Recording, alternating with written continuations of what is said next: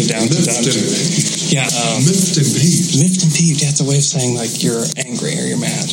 Don't be miffed and peeved. Miffed. Don't be miffed and peeved. I know word. I think it's the real world. It's a real. It's a real one? I don't use it, but it's not in your vocab? Down to Dunk. Yes. This is Stephen Adams. Don't be miffed and peeved. No, you can't be miffed and peeved. Sorry. This is Stephen Adams. You can't be miffed and peeved because you're listening to Down to Dunk.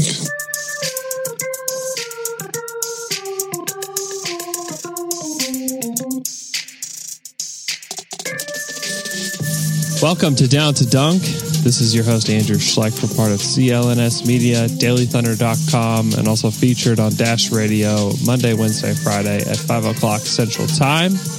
I'd like to thank Grady Carter of Metro Brokers of Oklahoma for sponsoring today's show. Grady wants to be your homeboy, and you can find him on Twitter or Instagram at homeboyok, or you can go to homeboyok.com. If you're trying to sell your home or buy a home in the Oklahoma City area, Grady Carter is your man.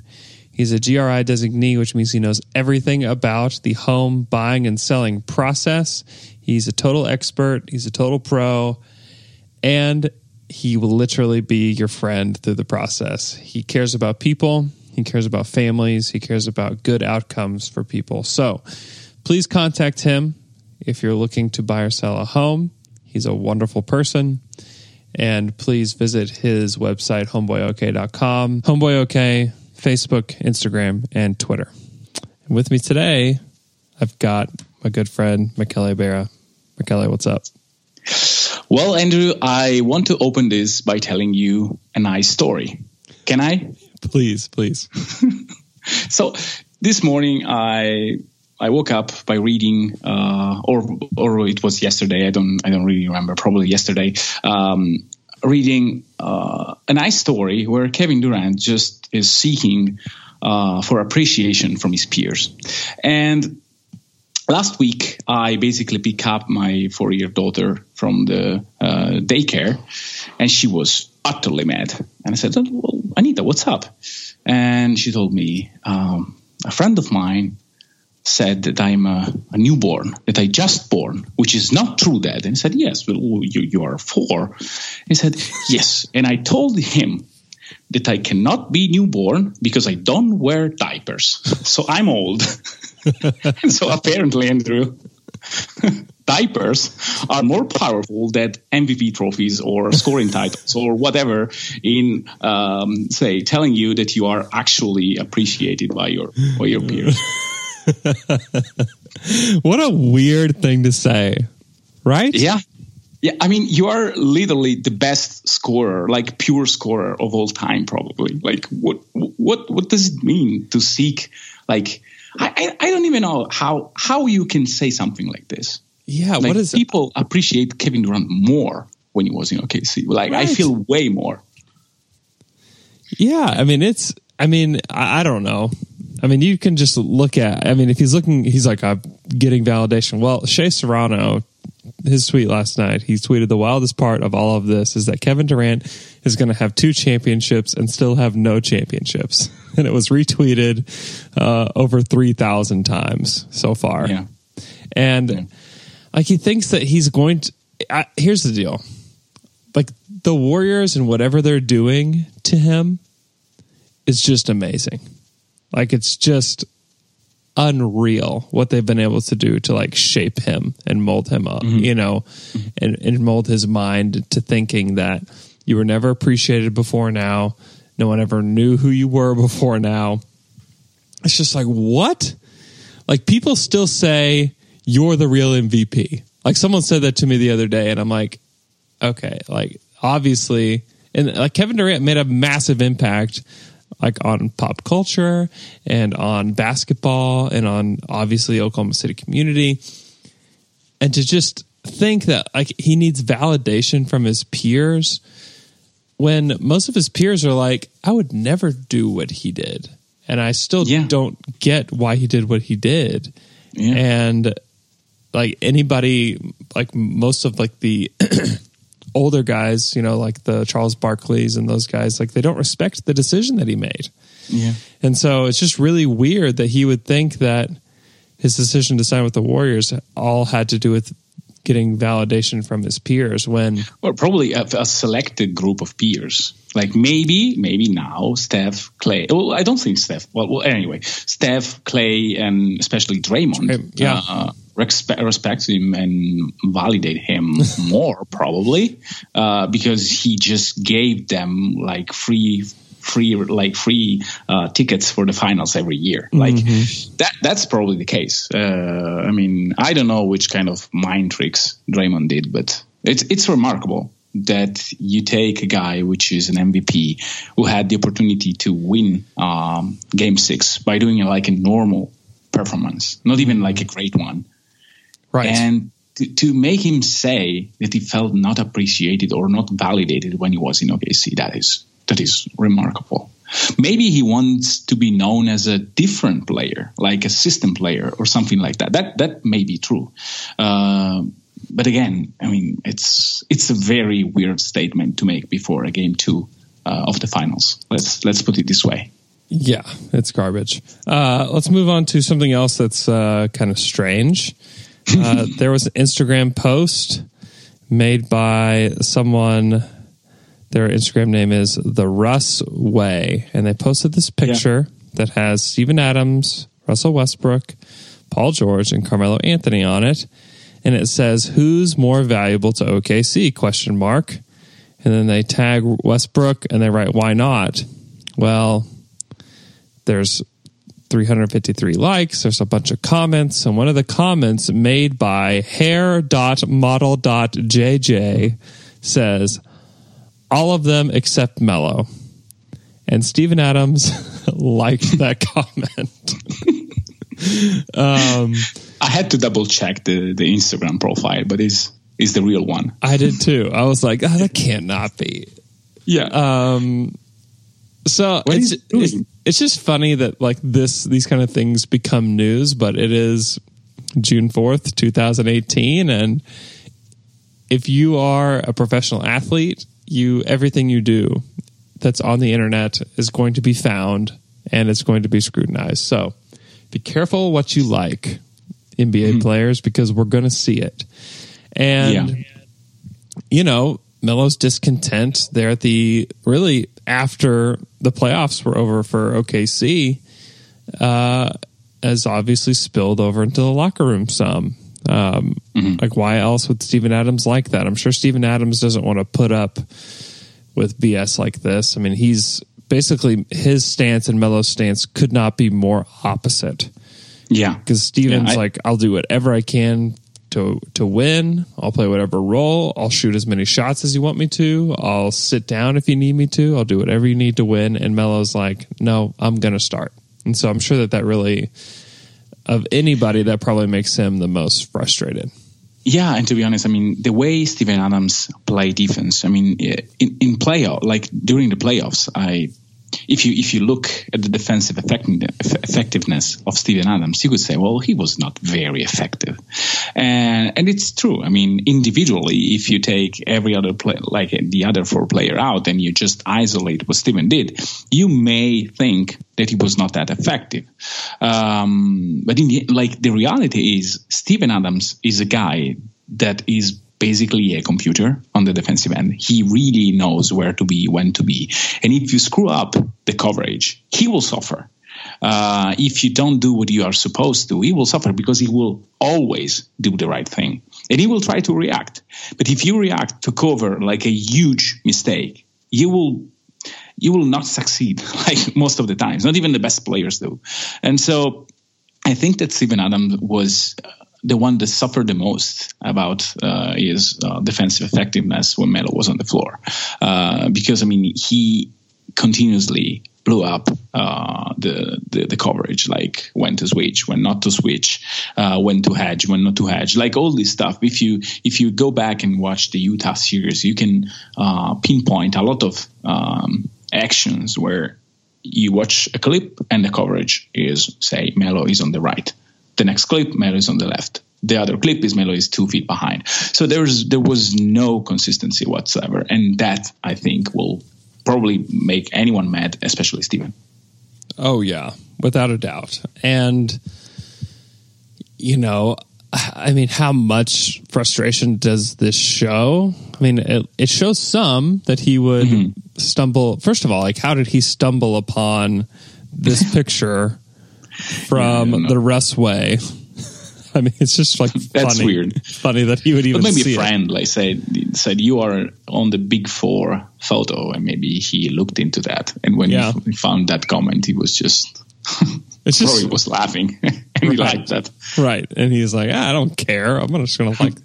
I'd love to know the circumstances under which he liked it, but you know I just would be surprised if Melo stuck around, and if he does.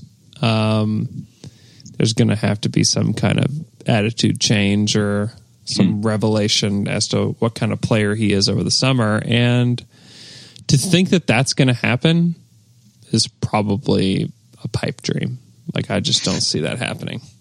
Yeah. Or if you want to look at it another way, like Steven is bright, so he doesn't do things, or he doesn't, well, sometimes he slips something in interviews, but this is different to me. And so he established a very clear position on the matter. And this can lead to confrontation for sure if Melo stays. But at least he made clear to anyone who looked into that, and like I got that in the mention like 4 or 5 times from different people. So like everyone basically knows about it. And he made a statement about where he stands and where probably Russ stands. Because, I mean, he and Russ are, for my knowledge, very good friends. And so if they make like a clear line, like a clear position of where the locker room stands, then Melo can agree to either comply to that line of thinking, or to just go. Yeah.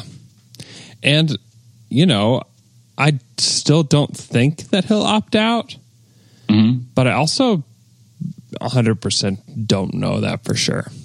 Yeah. Yeah. It's a gray area. And Melo made, like, for us, 28 million is, well, what? You're opting out?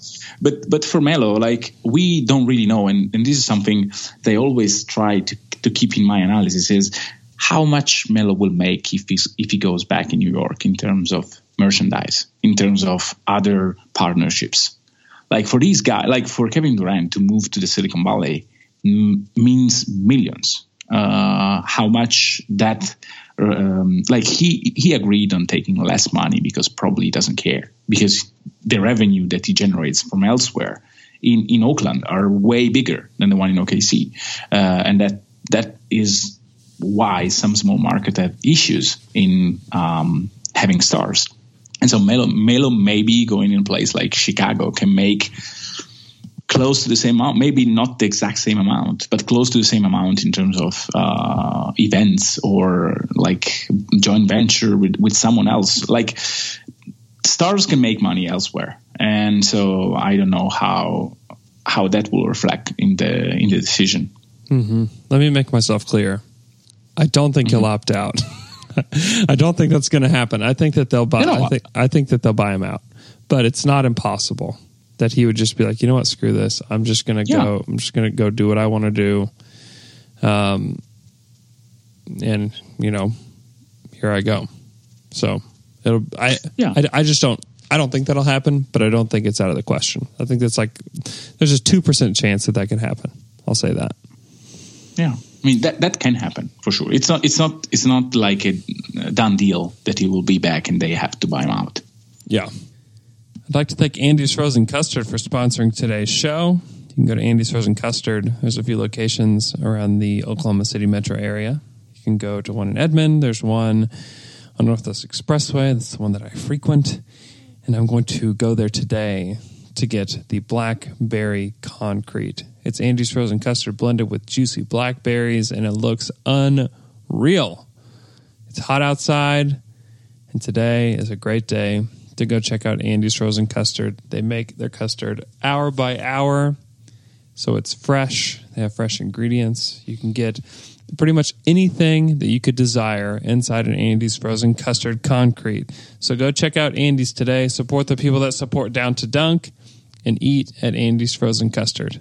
Okay, let's move on to our next topic. Luka Doncic appears to be falling in nearly every mock draft that matters out there. People that have information, people that are talking to the teams, have him going really fourth to Memphis in a lot of mock drafts, which if you're Memphis, like, you're just ecstatic. Yeah. You could get a guy like that. But what is up with that? What are your thoughts on this? So I have two things to say. The first one, I want to read for the benefit of the listeners. The day in which Luka Doncic was born was February 28, 1999. And these are the career awards he has right now. EuroLeague Final Four MVP, EuroLeague MVP, All EuroLeague First Team, 2 times EuroLeague Rising Star, Liga ACB MVP, which is like arguably the second best competition outside the NBA. 2 times Best Young Player on ACB, 3 times ACB All Young Players Team, 2 times, and then a lot of wins and blah, blah. He won the EuroLeague, he won the ACB, he won the FIBA European Cup.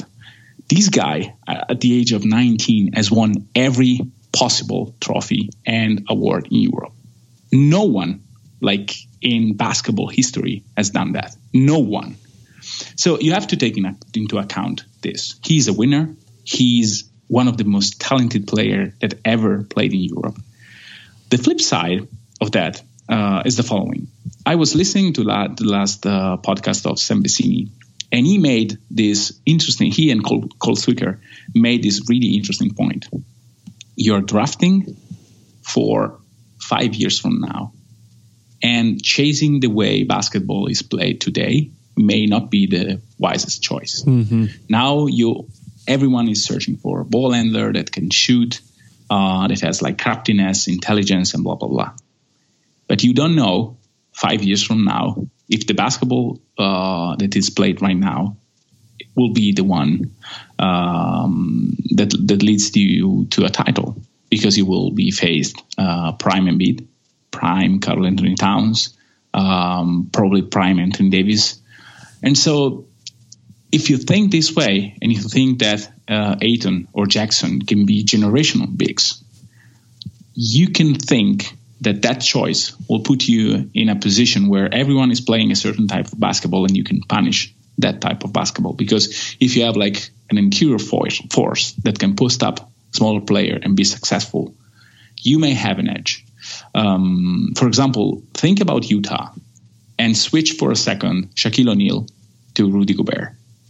Can Golden State play small against Shaquille O'Neal? I don't think so.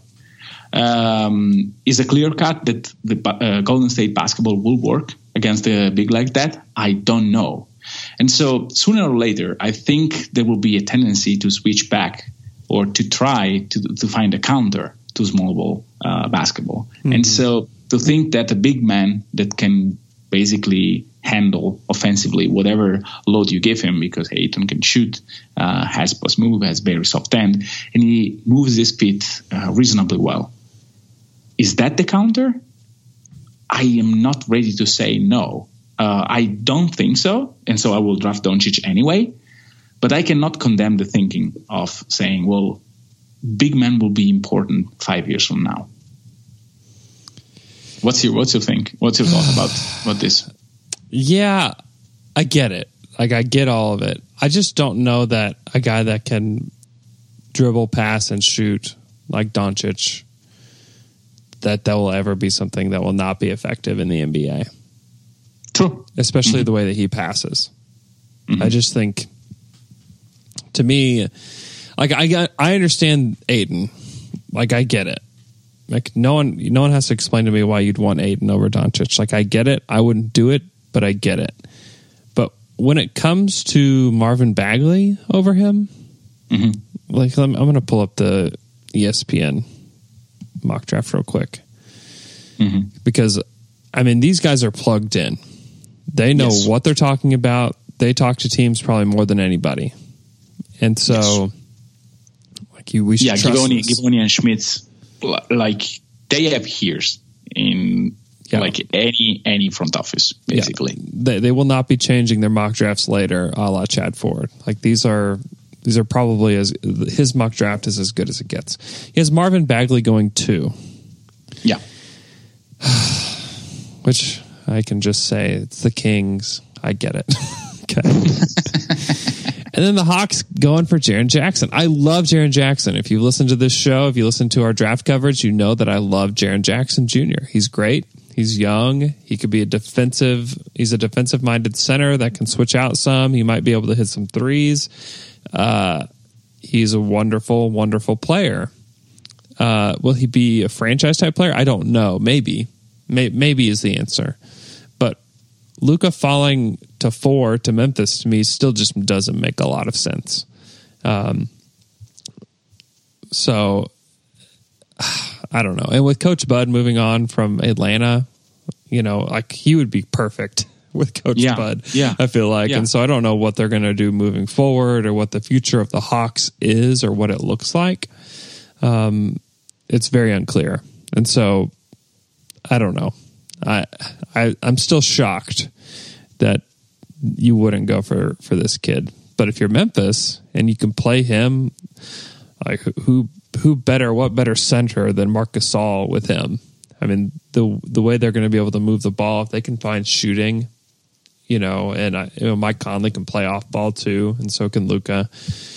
Like, they could actually be good next year, because, like, all those accomplishments that you listed off for Luka, like, he's ready to play now. Like, there's not going to be a long development period with him. With some of these other guys, there could be. Marvin Bagley, I think he'll be able to score, but I don't know that physically he's exactly ready to be in the NBA.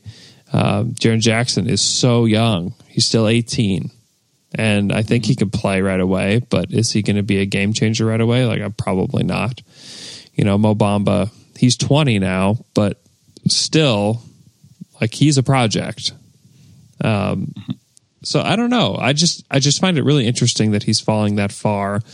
But if you're Memphis, like, you have to be nervously excited that there's a possibility that he falls all the way to you, or this could all be posturing, from Sacramento or Atlanta. It could all be posturing, and maybe they're going to trade back or something to get him. Who knows? Maybe they're getting Memphis's hopes up so much that on draft night they're going to call him and say, "Hey, we're going to take Luka.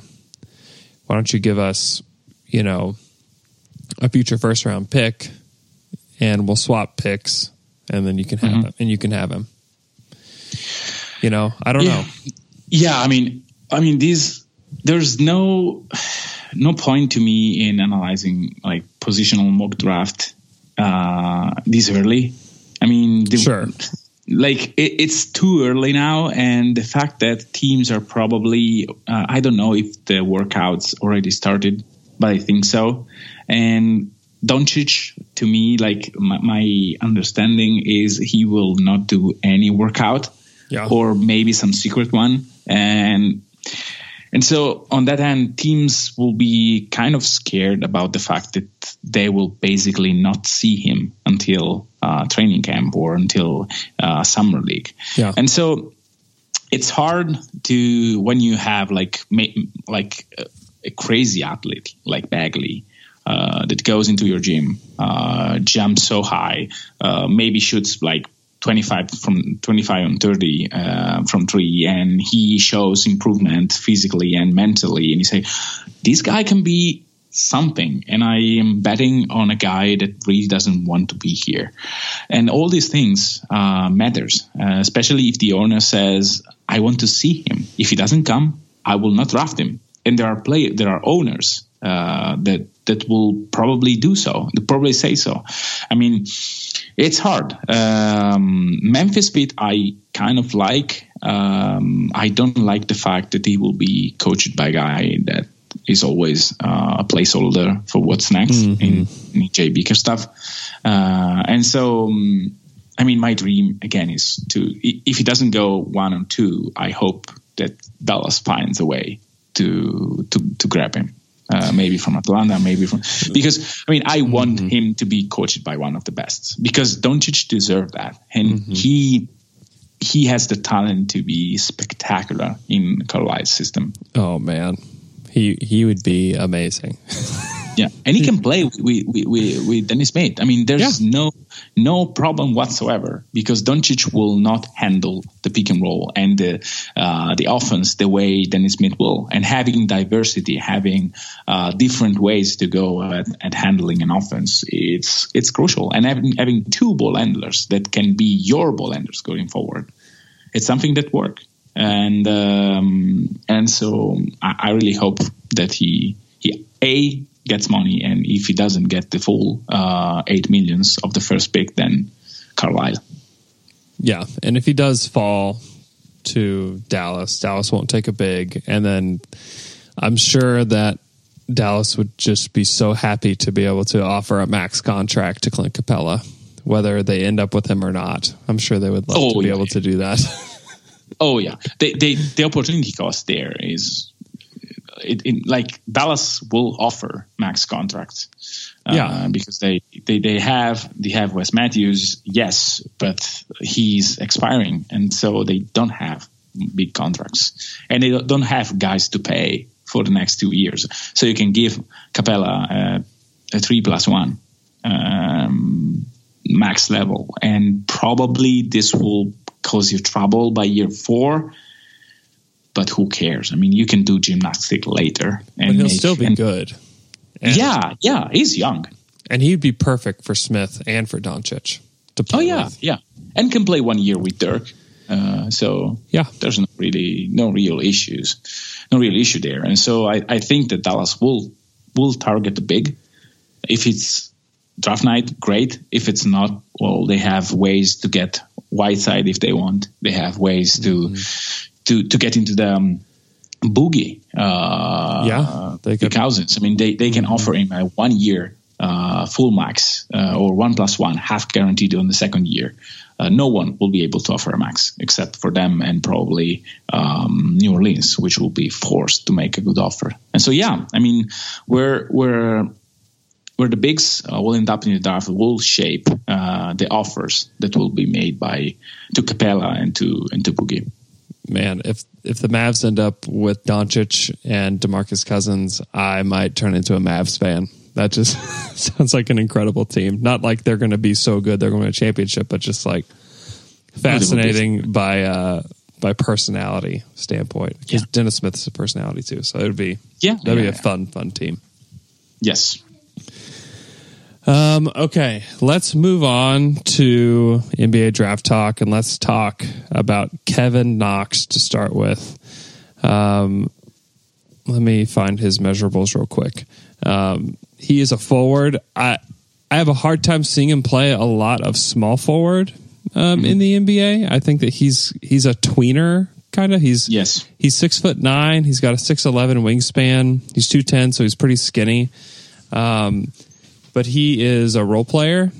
He is going to be able to shoot it. He can attack or close out some. He's got a nice little floater game, and I personally don't love floater games, especially from guys like this. I'd rather see him just try to get to the free throw line. Okay. And he doesn't. I like him a lot. I think that he, if Houston had a way to get a hold of him, he'd be perfect in Houston.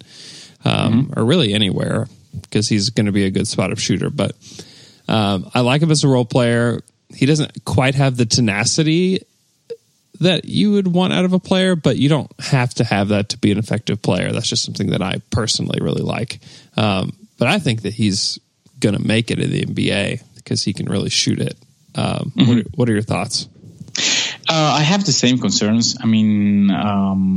I heard about the fact that he's not like the most self-confident guy. He tends to shy away from from big stages Well, he did that. I don't know if that is something that he will have in his NBA career. I like the versatility offensively because he can shoot it. He can attack closeouts from the dribble, especially on the right hand. He is versatile enough on the offensive side, and I think he has the tools to be an adequate defender of fours.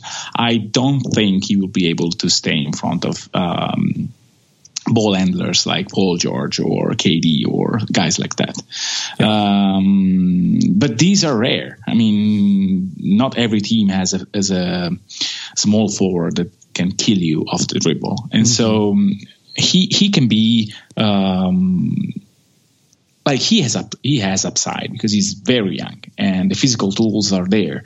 And so if he's able to improve his level of athleticism, especially in lateral quickness, then you are talking about a guy that can be a 3 and 4, much like Miles Bridges that we covered last week. And so I think he's a step behind Miles Bridges because of his athleticism and also the fact that Miles Bridges wants to kill you every time he plays, whereas Knox, it doesn't look like the same kind of aggressiveness. But he is talented. He's talented, and the shot is there. I mean, he can really make threes. I don't think he will have a problem knocking down those, even if they are more even if the NBA threes is not exactly the same as college one. Yeah, he's closer to a 7-foot wingspan than I'd realized. I mean, he's got the measurables. He's kind of, I mean, he'll have probably a similar role to like a Trevor Ariza in the league, where he'll hit threes and can defend. He'll defend fours mostly, I would guess, unless he can be a lot quicker. But he just doesn't have that. He's kind of like a bigger, slower Trevor Ariza, who someday somebody might think that he can do more than he really can, like they did with Ariza in Houston back in the day, where he was given like a big role. But ultimately, I think his destiny is a role player. And, you know, I can see why he is where he is in drafts. You know, he's in mock drafts. He's not, I mean, he's rarely in the top 10 for anybody. He's really rarely in the lottery for a lot of people.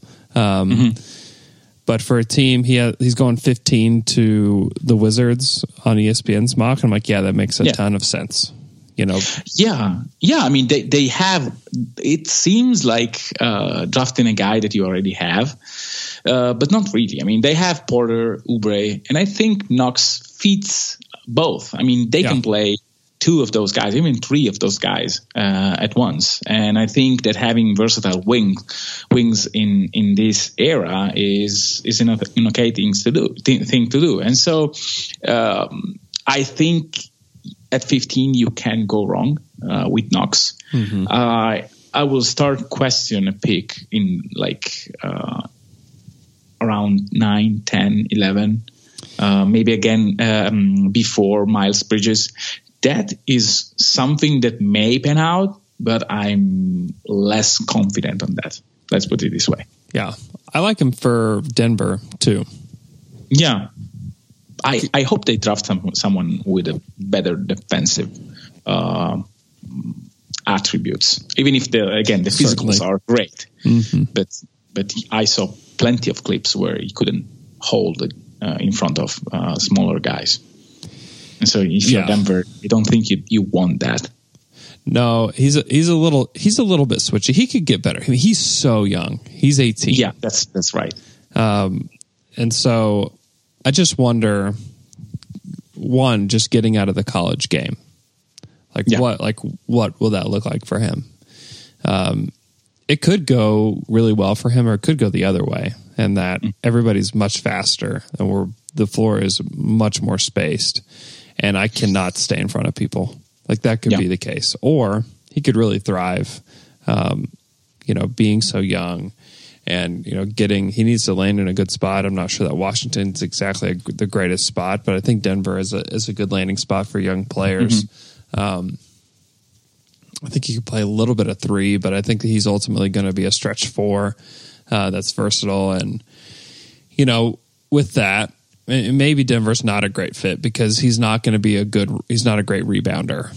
And, that's putting a lot of pressure on Jokic to do so much. Like you'd rather, like, Paul Millsap's a great fit next to him, obviously, because he can rebound and defend and do all those things. But you just kind of wonder, like, coming off the bench to have a stretch four would be pretty nice, which is what he projects to be in the next few years. And, maybe down the road he could be a starter, but to me, he's surely a role player. He'll be in the top 8 rotation for somebody down the road at least, and then has the upside to be a starting 4 in the NBA. But I like him. I think he's going to be a guy. I like Kevin Knox. Yeah, I mean, again, it's not easy to find versatile wings in these days, and I'm sure that in the next 5 years we will find always more of these guys because that's the way it goes.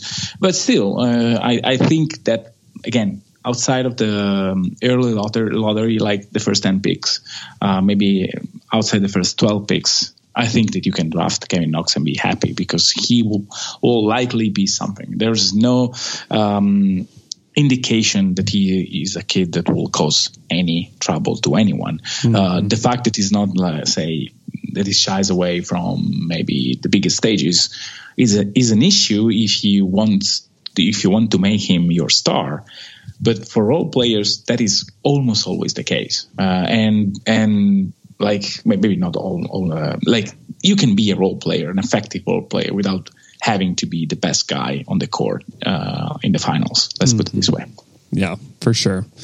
Yeah, I feel like he's going to be a good forward. He doesn't have the upside that a Miles Bridges does or that Michael Porter Jr. does. Like, those guys could, be the second or even the best player on a team. And Knox is just not that. But if you could plug him into a Washington like we talked about, or like he'd be really nice next to Russell Westbrook because all he has to do is catch and shoot. He needs that. He's going to need to be plugged in somewhere that makes sense for him to be successful. If he lands on a team that's kind of a young team that's directionless, like I feel like he would be terrible in Orlando or, I guess he could be okay with the Clippers. I'm not sure exactly what they would do. He may actually get buried with their forward rotation. Yeah. Like Phoenix, I'd be a little bit scared of him going to Phoenix. Please. If he fell to Milwaukee, that would be kind of interesting.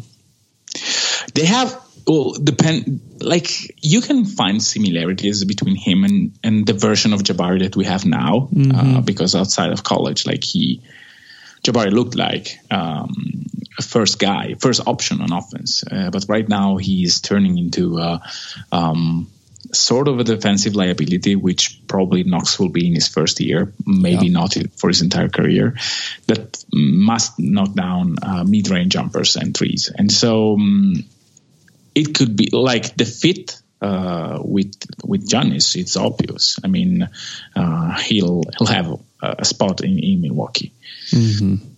And that can give flexibility when it comes to replacing Parker if he decides to demand too much. Let's talk about Colin Sexton. He is 19 years old. He played for Alabama. He's a point guard. He's 6'2". He's got a 6'7" wingspan. He's 185. Sexton's an interesting player. He's got a lot of tenacity, which is something that Knox didn't have, but he's one of the more tenacious players in this draft, I think, which is why he's going so high in a lot of mock drafts. Watching him play for Alabama is really interesting because there's so many guys that have big hair for that team that it's kind of hard to watch at times because you're like, who's who? But he's kind of great. I feel like he's a real boom or bust guy for me. Exactly. He's the ultimate boom or bust. Yeah. And I'm asking you this: put an average mind inside Sexton body. Does he go in the first round? Oh, no way. No way. Exactly. And with these kind of prospects, it's very, very hard to parse what his future will be. Because, I mean, if you think that he can will himself into the league, and that's something that he can do, then you have to draft him inside the lottery. 9, 10, 11, 12, depending on who likes him. Mm-hmm. But on the other end, he can go like nuts, like completely nuts, and no one will be surprised. And so it's a very risky pick. And because like if you look at the physical and the thing that he can do on the court, there is nothing that you can say, well, this will translate. I know that this will translate, because defensively, he will face much harder competition and bigger bodies, taller players. And so he can really guard once and maybe some two. Let's say 1 and 2. No way he can switch on threes. He's very, very small. He doesn't shoot. He finish at the rim, but with force, not with craft. And like not even Russ is not really efficient at the rim, and he's Russell Westbrook. So there is. I'm really scared about these kind of players, because they, again, as you said, they can turn out great because they will themselves over all these issues that they have. But if they don't, then it is a pick that is completely wasted. Yeah, he is horrifying to me, and he's also wonderful. If he was 6'4" or 6'5", I'd take him. But the 6'2" scares me. The 6'2" scares me because he's like only a point guard. Because if he was, I don't think he's Marcus Smart, but I think that he could make plays like Marcus Smart. Like you just throw him out there, if he was big enough. But he's not big enough. Like he's a point guard or he's a backup point guard. Like that's it. Yeah. And he's playing over in Europe in a few years, Like if you told me that he was the starting point guard for the Knicks, moving forward for the next 10 years, I would say like, yeah, I bet you he is. And I'm sure the Garden just lights up for him every night. Mm-hmm. Or if you told me that he is playing for Fenerbahce, I'd be like, yeah, that probably makes sense too. And they probably really love him over there too. I mean, it's, are you being racist against basketball, European basketball? Am I being racist? Oh man. I just think that he's so much fun. He has horrible shot selection. I mean, just awful. But he's going to work his butt off. He can get to the rim. He's not the greatest finisher, like you said, but he can get there. Man, if you're in the lottery, there's better ways to go. And he scares me too much to say like, you're going to be our franchise point guard. It's just, Or you draft him with the idea that he will not be your franchise point guard. Yeah. So say like there are a few scenarios where I'm at least entertained by the idea. So say that Mikal Bridges is not there at 10, and like Colangelo is in some other place, is not there to draft, and there is a new guy, new draft, new GM that wants to draft high characters, and so guys that can really pull out things when everything else doesn't work. Like Philadelphia can gamble. Yeah. And like imagine like having a non-shooter point that doesn't shoot, it's not great, alongside Ben Simmons. We all know that. And they have Markel, which is something. But if you take Sexton, he is your bench six man that can play and destroy whatever is in front of him. Is it bad? I don't know. Maybe is the perfect role for him. Or if you are like a Clippers team that doesn't really know where to go in terms of players and really wants to have the best chance to draft a superstar at 12, well, Sexton has a decent chance to be someone that will be in the NBA for 10 years, as you said, and maybe being a good player because he will himself to shoot threes, because he's so powerful and so angry with you that he will dunk on you even if you are a 7-foot player. There is a universe where all this thing happens. I don't think it's probable. I don't think it's likely to happen, But if you want to swing for the fences between 9 and 12, and you want to get a star this late, then Sexton is your pick. Yeah. He's like Russell without like the crazy measurables. Yeah. We always forgot about the fact that Russ is probably 6'3" without shoes, which is 2 full inches more than Sexton. Sexton is 6, period, like 6 and change probably. It matters because like Russell, we all know what Russell is now. He's a superstar. He's a top 7 player in the NBA. He's flat out amazing. But had he not been this guy, like he could just be like your super versatile. He could start next to, a good shooting point guard, or he can start next to a good shooting guard. And then like he doesn't have to be your offense. He can just be, kind of what Marcus Smart is, just like he does everything. And he helps you win. And Sexton just doesn't have that. His floor is out of the league, really. That's what's scary about him is that, with Smart and with Russell and with those kind of guys that are just these tenacious point guards that like you watch him, you're like, man, I love that guy. He's laying it all out there. The floor for those guys was they're going to be in the NBA for 10 or 12 years as a starter or as a role player. Yes. And, Sexton just doesn't have that. And that's where I'm just, if he could shoot, he could, have terrible shot selection, shoot himself out of the NBA because he's just, if you told me he shot 12% from 3 on a crazy number of attempts, I'd be like, yeah, he probably did. 12 is very low, but yes, I get that.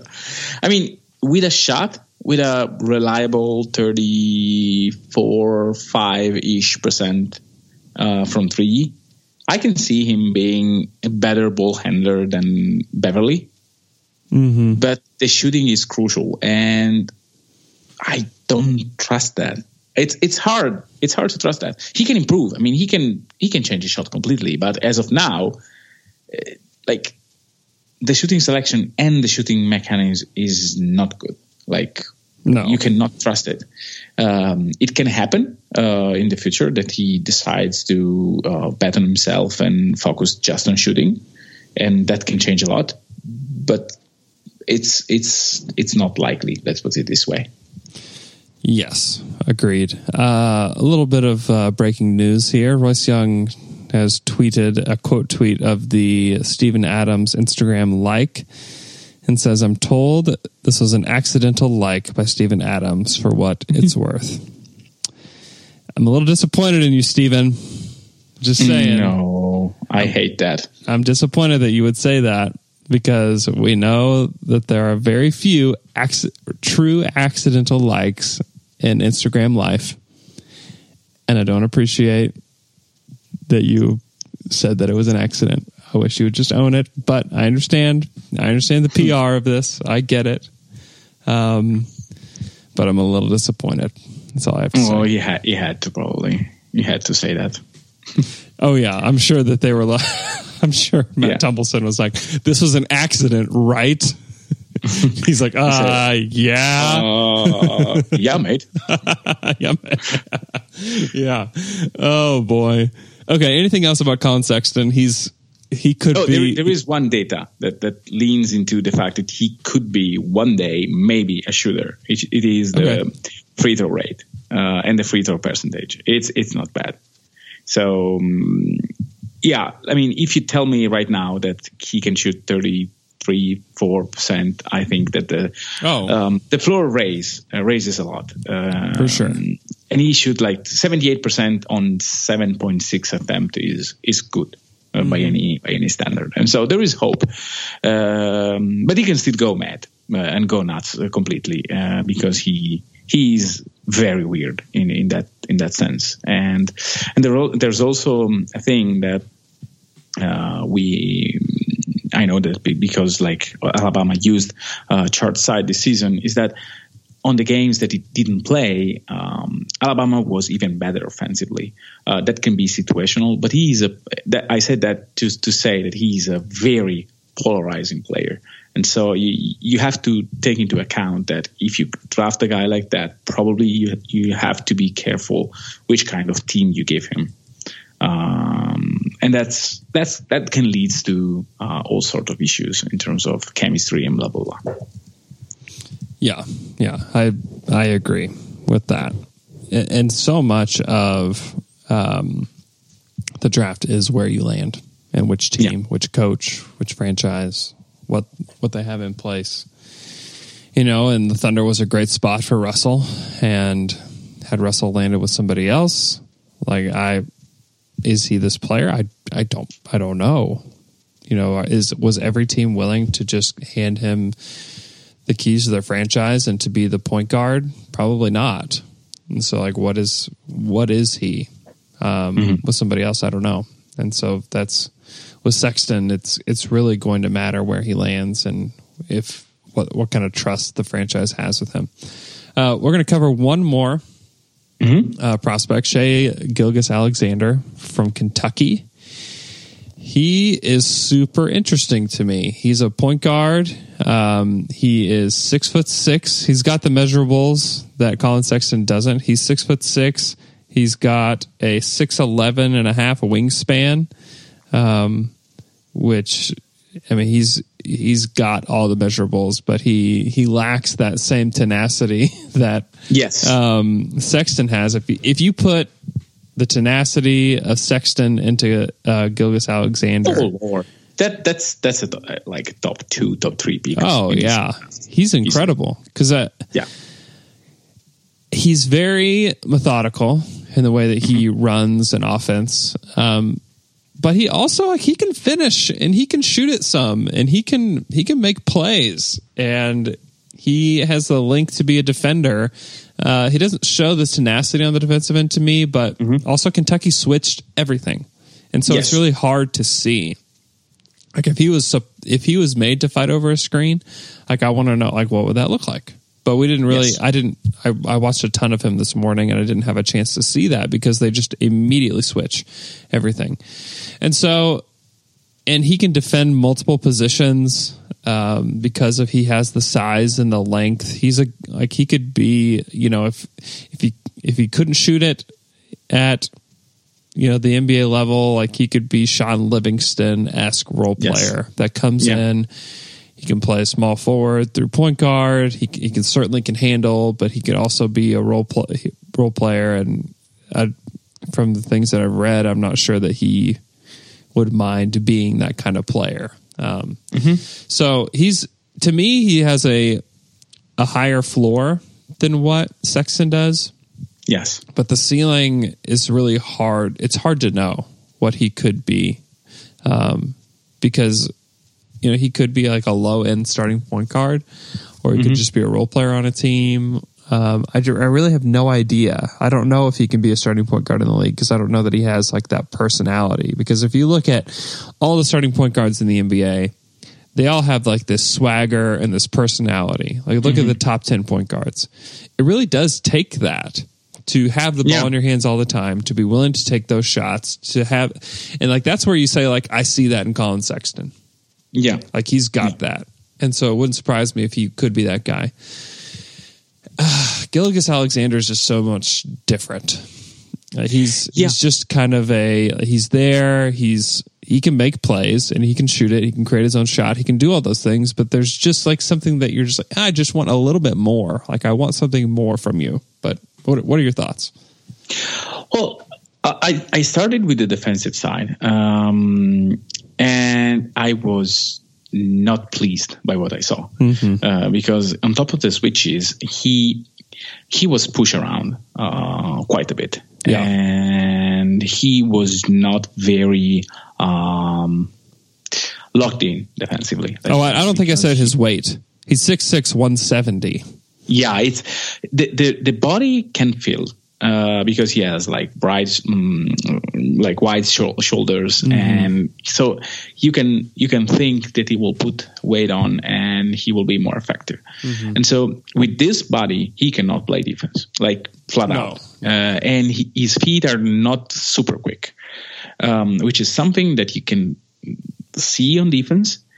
But on offense, I expected a completely different player, and I fell in love to his pick and roll offense, which is incredible. He has a timing in attacking the pick and roll, which I almost never see in NBA players, because he can attack you from the dribble by pacing himself with the right, with long strides and with change of direction that are based not on pure speed or pure force, but he's so smart in finding the right angle where to move in order to find the best lane to drive to the basket. And he's a very crafty finisher. His pick and roll numbers in terms of efficiency are over the charts, over the roof. It's 1.13 points per possession in pick and roll, which is amazing. No, it's unbelievable, and it's due to the fact that he attacks. It's similar to Tony Parker in that setting. The fact that he can move, it seems to move slowly, but he's really completely under control. Yeah, and I think that specific gift that he has is so valuable in the NBA. I question all the other things, basically, because we don't know if he'll be a reliable shooter. We don't know if he will fill up in terms of body. I tend to say yes, but there's no certainty there. He's not aggressive. He's not very... he doesn't like to play defense, or at least he didn't show that in Kentucky, which this year was a complete mess in terms of chemistry and players and blah, blah. But nevertheless, if you give him a very good screener and if you let him run pick and roll, you will make baskets, either for himself or for others. He's a bit turnover prone, about 20% of possession in pick and roll, which is scary. But again, he didn't have basically any smart player to pass the ball except for Kevin Knox. So I really think that if he's put in the right situation, he can be extremely valuable. And his pick and roll timing is something that you really should look into, because it's great to watch. It's something different. It's not like brute force or just shooting the threes. It's something like an old school way to attack pick and roll, which is still very effective. Mm-hmm.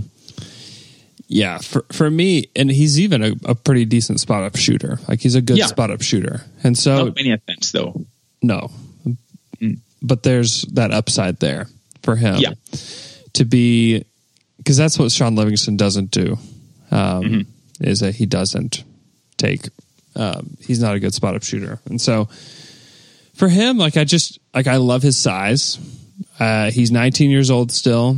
He's really young. And if his body can fill out, I just see him like being in the NBA. Like he may not be a starter and he may not be like a go-to guy, but I can just see him, being in the NBA and playing multiple roles, and he could do that, or he could be a starting point guard.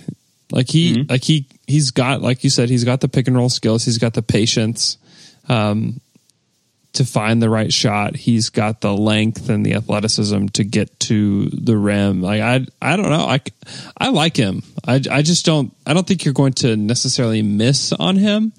It just depends on how high you take him. But if you're like late lottery, or like if you're the Clippers, I don't know, like you have one of those picks and he'll probably be there. I might take him with one of those picks if I'm the Clippers, just because it's not bad. I don't think you're going to miss. I just don't think you're going to miss on him. And he's going. The ESPN has him going 12th to the Clippers right now.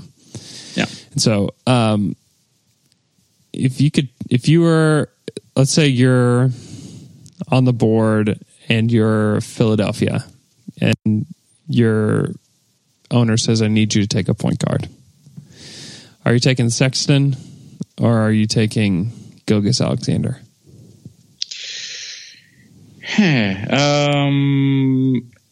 Do I know which max player I'm most likely to target?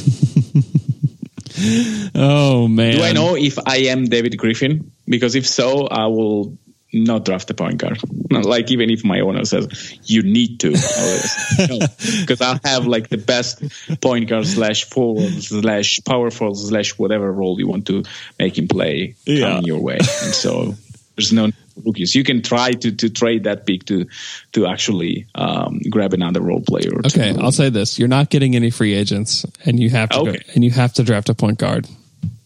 Okay. Like I want craziness, and so let's go with Sexton. Mm-hmm. Just for the. Like, I know that the fit is not good. Like, I know it, and it sounds stupid, and probably is, but with that specific team, I don't mind Sexton craziness, because it's the thing that if it doesn't work, I say, well, I'll just cut you, and you don't make any trouble here. But if it pans out, imagine a team with that tenacity, with Embiid, with guys. There's no shooting, I know, but there is so much defensive talent that you can basically defend against everyone, because Sexton will harass the opponent point guard like no one in the league. If he will bring that specific mindset to the NBA. If he doesn't, well, he wasted it. Number 10. Well, so what? I'll have another one next season. Yeah, I get it. The fit says Alexander. Like, the fit is Alexander. The safest pick is Alexander for them, just because, like I've said, he can be versatile. He's got the size and the length to be versatile, and you can imagine 100 different outcomes for his career where he's still the NBA. And I like him. I'd probably go Alexander for them, just because I can. He doesn't seem to be a guy that necessarily has to have the ball to be effective.